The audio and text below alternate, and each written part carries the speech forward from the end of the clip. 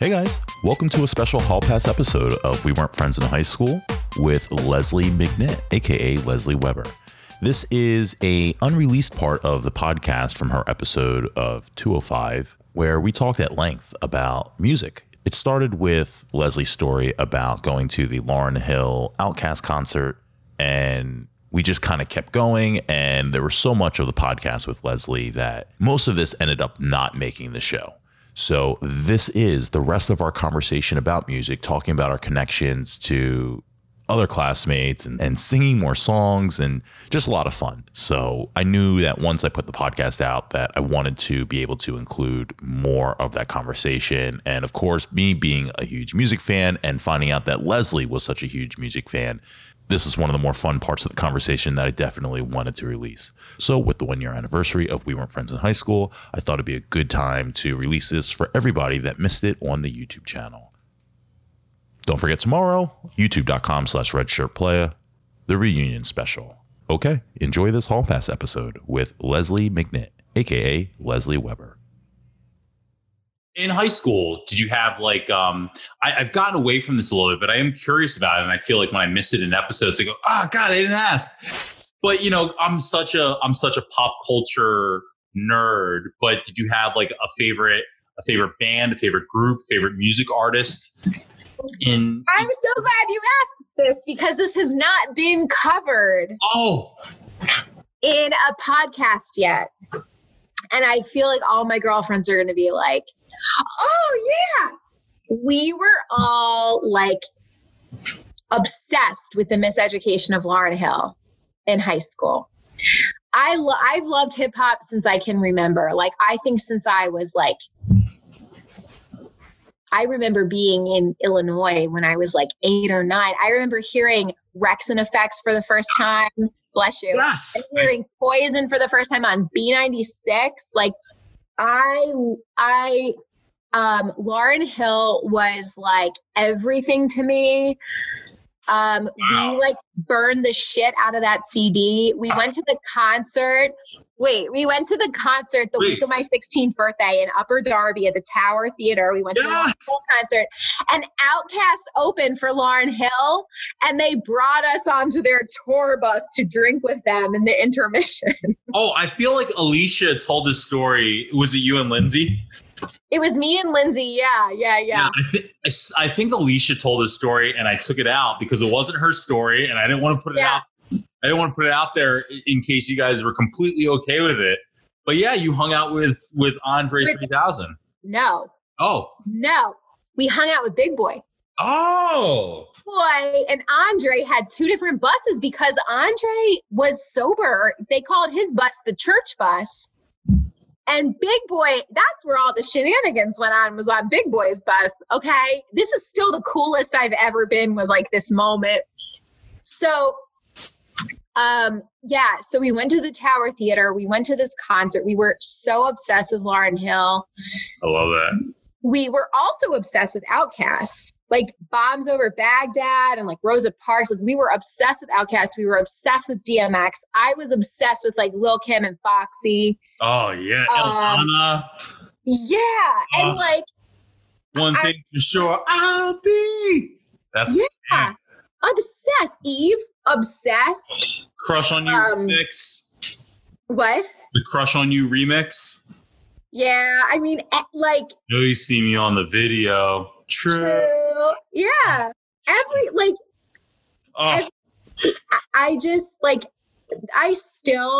the music from our high school days is still, and middle school is like still my favorite. Like, I just put like Ja Rule radio on Pandora and like let it go. So this is really funny. Before the podcast started, I was like, what's my impression of Leslie before this podcast? And I was like, I feel like she could like put on like she would just like put on some Lauryn Hill or some shit or like Ghetto Superstar and just like rock out, and like that's her vibe. That's literally what I said to myself like 15 minutes before we connected and we started like And we haven't talked about music, but just the vibe that I've gotten from you of talking to you on That's so funny. and on Zoom, I was like, I feel like, yeah, like some like 99, 2000s hip hop would definitely be like her style and just like rock out to that. And I've nailed it. When we brought my daughter home from the radio or from the hospital, the first song she ever heard in her life was Hypnotize. Like she has grown up. She has grown up with so much hip hop in her life. She knows who Biggie is. She knows like lyrics to like Lizzo songs. Like she loves Lizzo. But we like, yeah, that's funny because I thought you were gonna be like basic bitch. No, Lauryn Hill was our shit. If you have your yearbook and you look at my quote senior year, it was a lyric from Lauryn Hill's secret song at the end of the Miseducation of Lauryn Hill.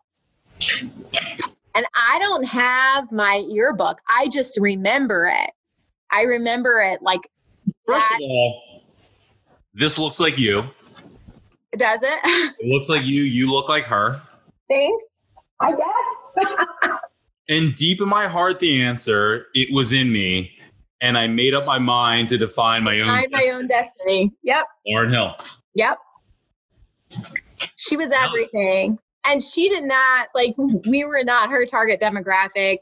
She made that abundantly clear. Yeah, but I will never forget that concert was like one of the coolest experiences. And partying with Big Boy and Donnie, his drummer, who was like deep in the Crevassier. Like that was fun as shit. And then they like tried to take us to Atlantic City with them. And then we were like, no, we gotta go back in the concert. And they gave us paper plates and they signed our paper plates. And then at the end, we like went up to the front and like Lauryn Hill signed our paper plates. And I would literally give my left boob if I could find that paper plate, but I didn't keep it. I know.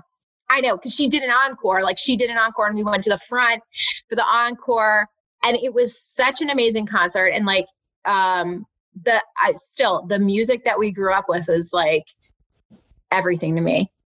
So Lauryn Hill's the artist. She's the artist, but we wore the shit out of DMX's album. Yes.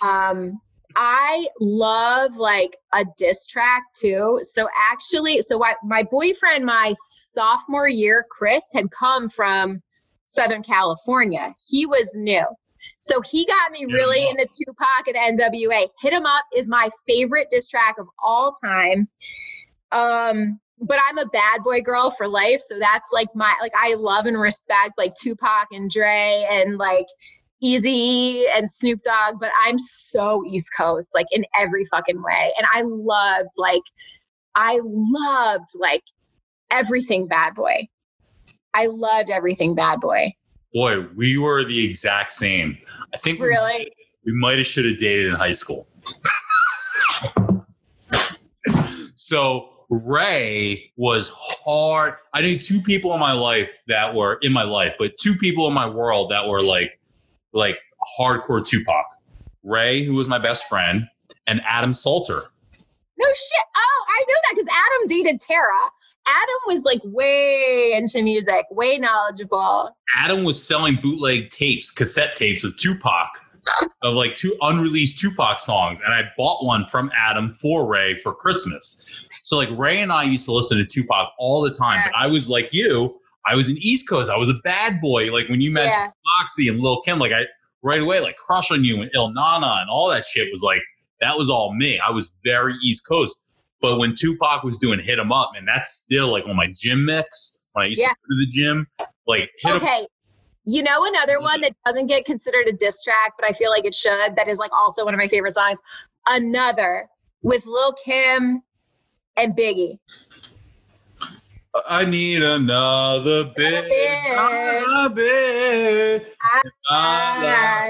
Funny story. High school. So good. That is my song with Katie Pollins. I have nothing else in life with Katie Pollins. I don't have a song with other people in the world that I have no connection to. I haven't heard her name in so long. She was cool as shit. Katie Pollins is at the Lucky Well in Ambler. Check her out. Great barbecue spot. They're probably doing delivery. Yeah, check Okay. out. She's there waitressing when they had tables. But Yeah. he and I were very into another. And if I passed her in the hallway or she came in a Wawa when I was in college, and no matter where we are, she used to work at the Village Tavern. If I saw Katie Collins randomly anywhere in life, if I start going, what do you do when your man is untrue? Yeah. She would hop right in and kick it off. And like that was our song for some reason together. And she Shout out to Katie Collins. Yo, that's amazing. She was so eclectic and cool and just like perceptive and intuitive. Like she was really cool.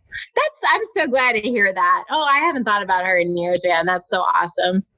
Yeah, that song's the shit. And then we got really into Eminem later too. Me really too. Eminem. Yeah. Marshall Mathers LP. Yeah. Oh my God. Yeah. And so I watched the Dr. Dre special that came out, that like multi-series documentary, and I think it was HBO. Inconceivable Ones, or Dude, it was awesome. Best documentary maybe that's ever been done. He's a genius, and like getting into his head and just like I just wow, it blew my mind. There was so much going on behind the scenes that I wasn't aware of in his career and in his like process. The Defiant Ones. I had to look it up. It was, I think my mom watched it too. Like it was amazing. It's probably the best cinematic documentaries I've ever seen. You know, when you're seeing the footage of Dr. Dre in the rainstorm, listening to I want to say like 9 Inch Nails or something like that. Like, and he's like, oh yeah, I love this. Like, and he's just like, it's just, and you're seeing like the zoom in, like the production on it looks like something that someone who created Beats would have done. It looked great. It didn't change my perspective on anything. It clued me in a lot more on Jimmy Iovine, who I didn't know about him at all. And it like blew my mind. I just thought he was the white guy, the money man in Interscope. I never knew about his production in the 70s at all. So really, like, all that was like, it was bonus to the Dr. Dre story. And then when you're seeing footage of like Suge Knight playing football on Thanksgiving at Jimmy Iovine's house, you just go, yo, this dude killed. Their head explodes. And okay, do you know who Jimmy Iovine's wife is? No. She wrote What to Expect When You're Expecting. They're divorced now. He's remarried. But I think I was pregnant at the time because I was like, my head was like exploding because I think I was like reading her book and watching this shit. And I was like, it was just like, it was really well done. And like, I don't have, I'm a content person, you know, I go right like the bullet points, like what's the bottom line? I'm not really good at noticing the aesthetics, like this, you know, that's my blind spot, but I just thought it was, so I don't have a full appreciation for the cinematic quality. Look at that shot. Like, I wish I did. I'm like so unartistic, you know, but I find that it's there. People just don't know how to express it. So like, I'm moved by music. I'm moved by words. I'm moved by sounds. I'm not, the visual doesn't move me. But the glossiness of the documentary in general, the way that like things that I notice are a thing, probably just look normal to you, but are appealing in the normal way. Yeah. I noticed like juxtaposition. Like you got to hit me over the head with it to see stuff like that. But I thought it was brilliant. I was like, yeah. Yeah, that's one of my favorite documentaries, docuseries, whatever, of all time. That was really, really well done. And I love when, like, I think like what tells me that someone is a true artist is when I see artists I respect, like really getting into other genres and appreciating it for the art and the quality. And like when you see someone appreciate like music that is so different than the music they themselves produce, but I just like, get off on that. Like I just feel like it's this like amazing club and appreciation. And I just think it's the coolest thing ever. I think it was Nirvana that Dr. Dre is listening to in the documentary where he's just like the drums or whatever. That when you said that, the genre, like I was like, yeah, it's something like it's Nirvana. I think he's listening to where he's just like, I fucking love this album, and it's like pouring rain, and he's rocking out to that.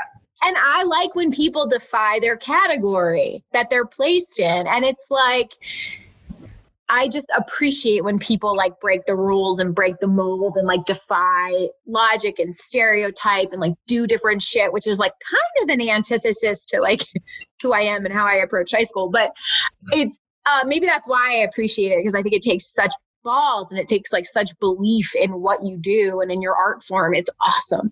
But you also couch a lot of that with maturity. You couch a lot of your comfortability with maturity in that. For me, but I think for true artists, it's about a deeply held belief and love in their art form. Yeah, but it's not looked at in that way at the time. You know, like a Questlove probably doesn't have really fun memories of like Philadelphia high school, even though that's where he met like the Roots and all that. Yeah. Probably doesn't have great memories of like his classmates and how they treated him in Philly and the band nerd, and you know what I mean? Like, you know, I think of like Mike Clyburn and my first interview with Mike and yeah, black guy that's into band and all that. And like, I don't know anything about him because I just look at him as like a nerd because he's in band, but this dude loves to play fucking music. And then he goes, oh, I fucking love Earth, Wind and Fire. And I'm just like, whoa, I love Earth, Wind and Fire too. Yeah. You know, and that, I envision that as like had Mike pursued to create music as a profession and done the artist suffering and all that, who knows? But like, I feel, you know what I mean? Like, I feel like Questlove probably felt that 30 years ago, people probably weren't like this dude that plays tuba or whatever the fuck he was, or drums or whatever he was playing in high school. I don't have commonality with this guy in music. Yeah. We dig out on Al Green. No one was probably thinking about that about Questlove. I don't know if I agree with that. So I also love the Roots, but I didn't develop probably a love for the Roots until college. Like, I think they've always had versatility, and they've always been able to play for like a fucking college festival or a hip hop show. So maybe not in high school, but I kind of think that they have that flexibility and that bandwidth to like transcend what we would consider different genres. Yes, I think because of their style of play, because they're a jam band at heart. And so they could be hip hop centric and work with, you know, and bring in the Erykah Badu's and the Jill Scotts. Yeah. And the Raphael Sadiqs, and work with the Mos Defs and the Commons and whoever else is in the Talib Kweli's, and have that credibility, which is really important in hip hop that a lot of artists don't get. So they can kind of continue on that path where the Roots kind of went untouched for years and years and years, where if you didn't go to live shows, you didn't know who the fuck the Roots were, because I used to run into Matt Whitteman at the Roots shows. Yeah, I ran into Matt Whitteman like in Atlantic City. Nice. At a Roots show, just like I'm just jamming out, and on the dance floor there's like 80 people in the whole building, and he's just like, Brad? And I'm like, oh shit. Yeah. The Roots back then were like a group that like didn't have the attention, and it wasn't a genre that people were looking for, authentic hip hop group or versatile hip hop group, but no one was buying their albums either. Yeah. So what was it that like made them pop off? Was it like Phrenology, or do you think it was like Jimmy Fallon? Really? Yeah, Jimmy Fallon. I always thought they were like more mainstream than that before Jimmy Fallon. I don't think so. I mean, I always looked at, I was in college radio. Yeah, me too. So like I looked at the Roots and the Black Eyed Peas. Yeah. As kind of like this. And the Black listen to like Jurassic 5 a lot, like Yeah, Baby J5 too. that are string playing. Powers and Numbers. Yeah. They were all in the same boot, but Black Eyed Peas got Fergie, and they did that Justin Timberlake song. And no, I'm thinking of Slum Village. I might be thinking of Slum Village or J5. No, Black Eyed Peas. What's going on? What's going on? Isn't that the Justin Timberlake song? No, I'm gonna look this up because I'm not gonna get called out for having a wrong. Jurassic 5 did something with Nelly Furtado. I feel like they did. Yeah. Thin Line. Sounds right. No, Where is the Love? Yeah, I'm absolutely right. Where is the Love? Where is the Love? You just said the wrong name. Yeah, I remember Where is the Love. I forgot that Justin Timberlake was part of that, to be honest. So, I like JT a lot, but Black Eyed Peas went super pop and kind of catapulted. Yeah. With Fergie and their songs. But the Roots never really did that. In fact, when I was in college, the Roots were on tour, the Smoking Grooves tour. Yeah, I remember that. With Outkast and Erykah Badu. Yes. And maybe Jurassic 5. And was Common part of that? Because like he and Erykah Badu were dating. So when we met them at the airport, they were dating. Or Andre 3000 and Erykah Badu were dating. Were they? One or the other. She and Common were definitely dating. She's got Andre's kid. She does? Yeah. Oh, you don't know that? Erykah only dates God MCs. Yeah. Common, Andre, Jay Electronica. Okay, so she was dating Common when we saw both of them. It was like, because it was like 2000 and they were dating. And when they did, what the fuck is the song? Oh my God. Love My Life? Yes. And we saw them at the airport. Alicia talked about it on her podcast, and it was like, it was such a funny experience. Yeah, Miss Jackson is I think, partially about Erykah Badu's mom, I think. Oh, shit. I never knew this. Yeah, but like Andre was the first for Erykah and she had his baby, or she fathered her son, whatever, however you want to say. First. I didn't know that. Yeah. Wow. Okay. Yeah. So that was that. Yeah, that was my whole world, like in college, and then now I feel like rap like sucks. Hip hop sucks. It's sporadic. So there's a lot of old guys. There's a lot of guys from our era that still put out music. You know, when Jay-Z puts out an album, of course.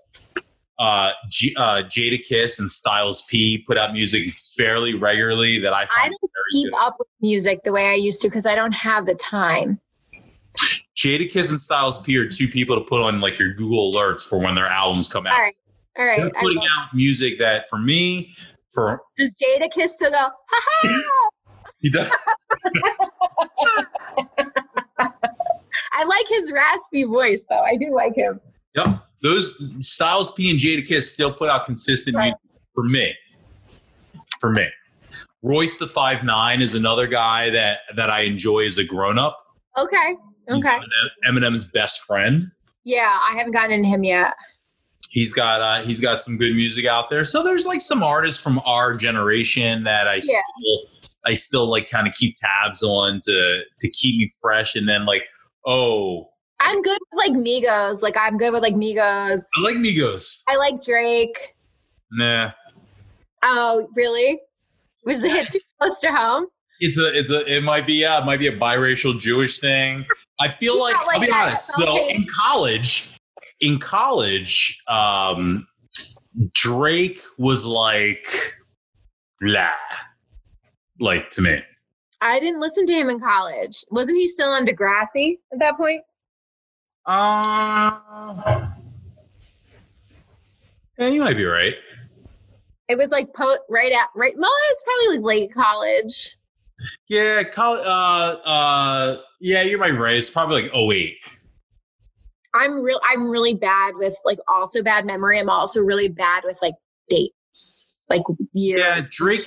So Drake dropped like 2008 probably. Okay, so that was like 3 years after I graduated college. Yeah, I was never into him. That was never my guy. I couldn't get into it. Oh, I like Drake. He's freaking prolific, dude. If you like really, so I'll never forget. I went to this like, one of my best friends from college who I like also was really into hip hop, Marcel. Actually, he's a he's a Rhode Island guy, but he like lives in Philly now.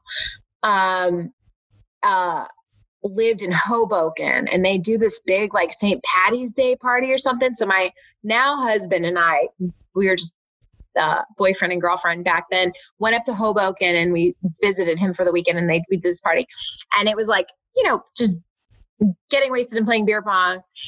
And he put on the like music channel, or he put on some channel, but it was like all Drake all day. We only listened to Drake. Okay. And it was like, we were probably in our mid to late 20s. Yeah. It had to have been late 20s. And it was like only Drake, and Drake got us through an entire day of day drinking. And it was like great. Like the vibe of the party was up the entire time. And I feel like that was a turning point for me in my appreciation for Drake. That's great. Yeah. No. And Wayne, like I feel like I just don't have a lot of like I don't think, Drake's not new anymore, but I just don't have like a lot of like love for what I'm hearing these days.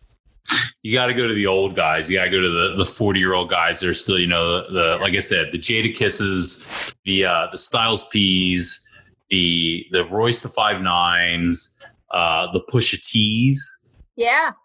Yeah, you got to go to the 40-year-old dudes that are still putting out consistent music, and because we're now middle aged. We are in that age group right about now. We need to hear about life after selling cocaine. What happened then? Okay, we sold cocaine in the 90s and the 2000s. Then what are we doing? We in a like that's what I love about Pusha T. Pusha T's married. Okay. He's married. He's happy. What's life like now? That's what I'm looking to hear. Oh, you know who I miss is Luda. Luda. Okay, so I was watching on Versus. Yes. John Legend and Alicia Keys Versus on Friday. Yeah. On Juneteenth. On Juneteenth, of course, and it was like everything to me. And there's a John Legend's like the best you ever had song. Luda is on it, okay, and all of a sudden you see the comments streaming through on Instagram Live, and I see Ludacris pop up, and it's just like fire, fire, fire, fire, like emojis. I'm like, Luda, like where has he been? I think he settled down, but I'm just like, I wish he would put out more music. Luda did. We loved Luda in high school. Luda did the verses against Nelly a few weeks ago. He did? Yes. Oh, it was famous. I saw the Jill Scott, Erykah Badu one. I saw the Fred Hampton and the Kirk Franklin one, and I saw the one Friday, but I didn't see that one. This was the most famous verses besides the Teddy Riley Babyface. You've seen the Teddy Riley Babyface? No. So the Teddy Riley Babyface was marred by technical difficulties. That's why there were all the Teddy Riley references making fun of John Legend. That explains a lot. So I came in late. Teddy Riley had multiple cameras set up where he was also trying to stream on his website, but also then stream to Instagram, but on Babyface's account. It was coming in on Echo. Okay. And he also had background dancers. So when he started... Babyface won though, right? Because Babyface is everything to me. So Teddy Riley's got all these cameras and these different microphones, and the sound is not good, and it's echoing to everyone that's watching. And in the first two songs, Teddy Riley has a background dancer, like legit background dancer, just like dancing in the background. Then they go to Babyface, and Babyface is legit just like this. And he plays just like a jam, Let's Make Babies Tonight R&B song. And then you just go, he's drinking champagne, and it's just like classy Babyface, just like, oh, that's nice. Kris Kardashian's bed, like. Well, the audio on Teddy Riley's feed was so bad they had to cancel it. They had to shut it down after like 5 songs. And you know what? That was probably good for him, honestly, because Babyface had nothing to prove. Well, it made a meme out of Teddy. It made Teddy Riley a name. No one had thought about Teddy Riley ever. I haven't seen it. So now it was like, oh, Teddy Riley. And then they rescheduled it for like the following Monday or Tuesday. So they reschedule it, and now everyone knows about Teddy Riley and has been studying Teddy Riley. And now Teddy Riley's ready to go. And it was a fine thing, but I was way drunker on the Saturday night for the original event when I was really pumped. Like, me and my friends were dressed up in like suits and shit. Like, we were ready to go. I was drinking out of a martini glass. It was a whole thing. It was different than Tuesday, but it got the entire world like pumped up about it. So I like lived for Blackstreet too. So like I feel like I would have been into it. I'm bummed. I like really missed the memo, but it's funny because there were so many Teddy Riley references about like John Legend's dance moves. And then there were a lot of people making fun of his sweatshirt too. And I was like peeing my pants. But I didn't really like fully get it. So, but the Nelly's internet was shit for the first 45 first hour and a half. And Luda was ready. Like, Luda had been playing songs on his Instagram Live for like 40 minutes, just playing B-sides of what he wasn't going to play on the battle. Yeah. You need a strategy for it. Like, that's what's clear to me is like Alicia Keys had a strategy. She was looking at it like round. Like, if you played it, I know, but like, if you play this, I'm going to play this. And this is like, and she knew to hold out to no one till the very end. And like, I feel like Legend had a strategy too, but she did a lot more live singing, right? And she had a lot more, she just is like very prolific, and it reminded me of a lot of songs I forgot about. So Alicia Keys did live singing. Yeah. Oh, see, Babyface did that too. When Teddy Riley's feet got shut down, Babyface goes, well, I'm gonna break out a guitar here and just play one of my White songs. And he played. When Can I See You Again? Yes. Yeah. No. That's the Black song. Oh, it is. No, that's the Black song. What's the White song that he sang? Change the World with Eric Clapton. Oh, I forgot about that one. That is right. That's the thing about Babyface. Babyface has like 89 hits. Yeah. He just did Change the World acoustic.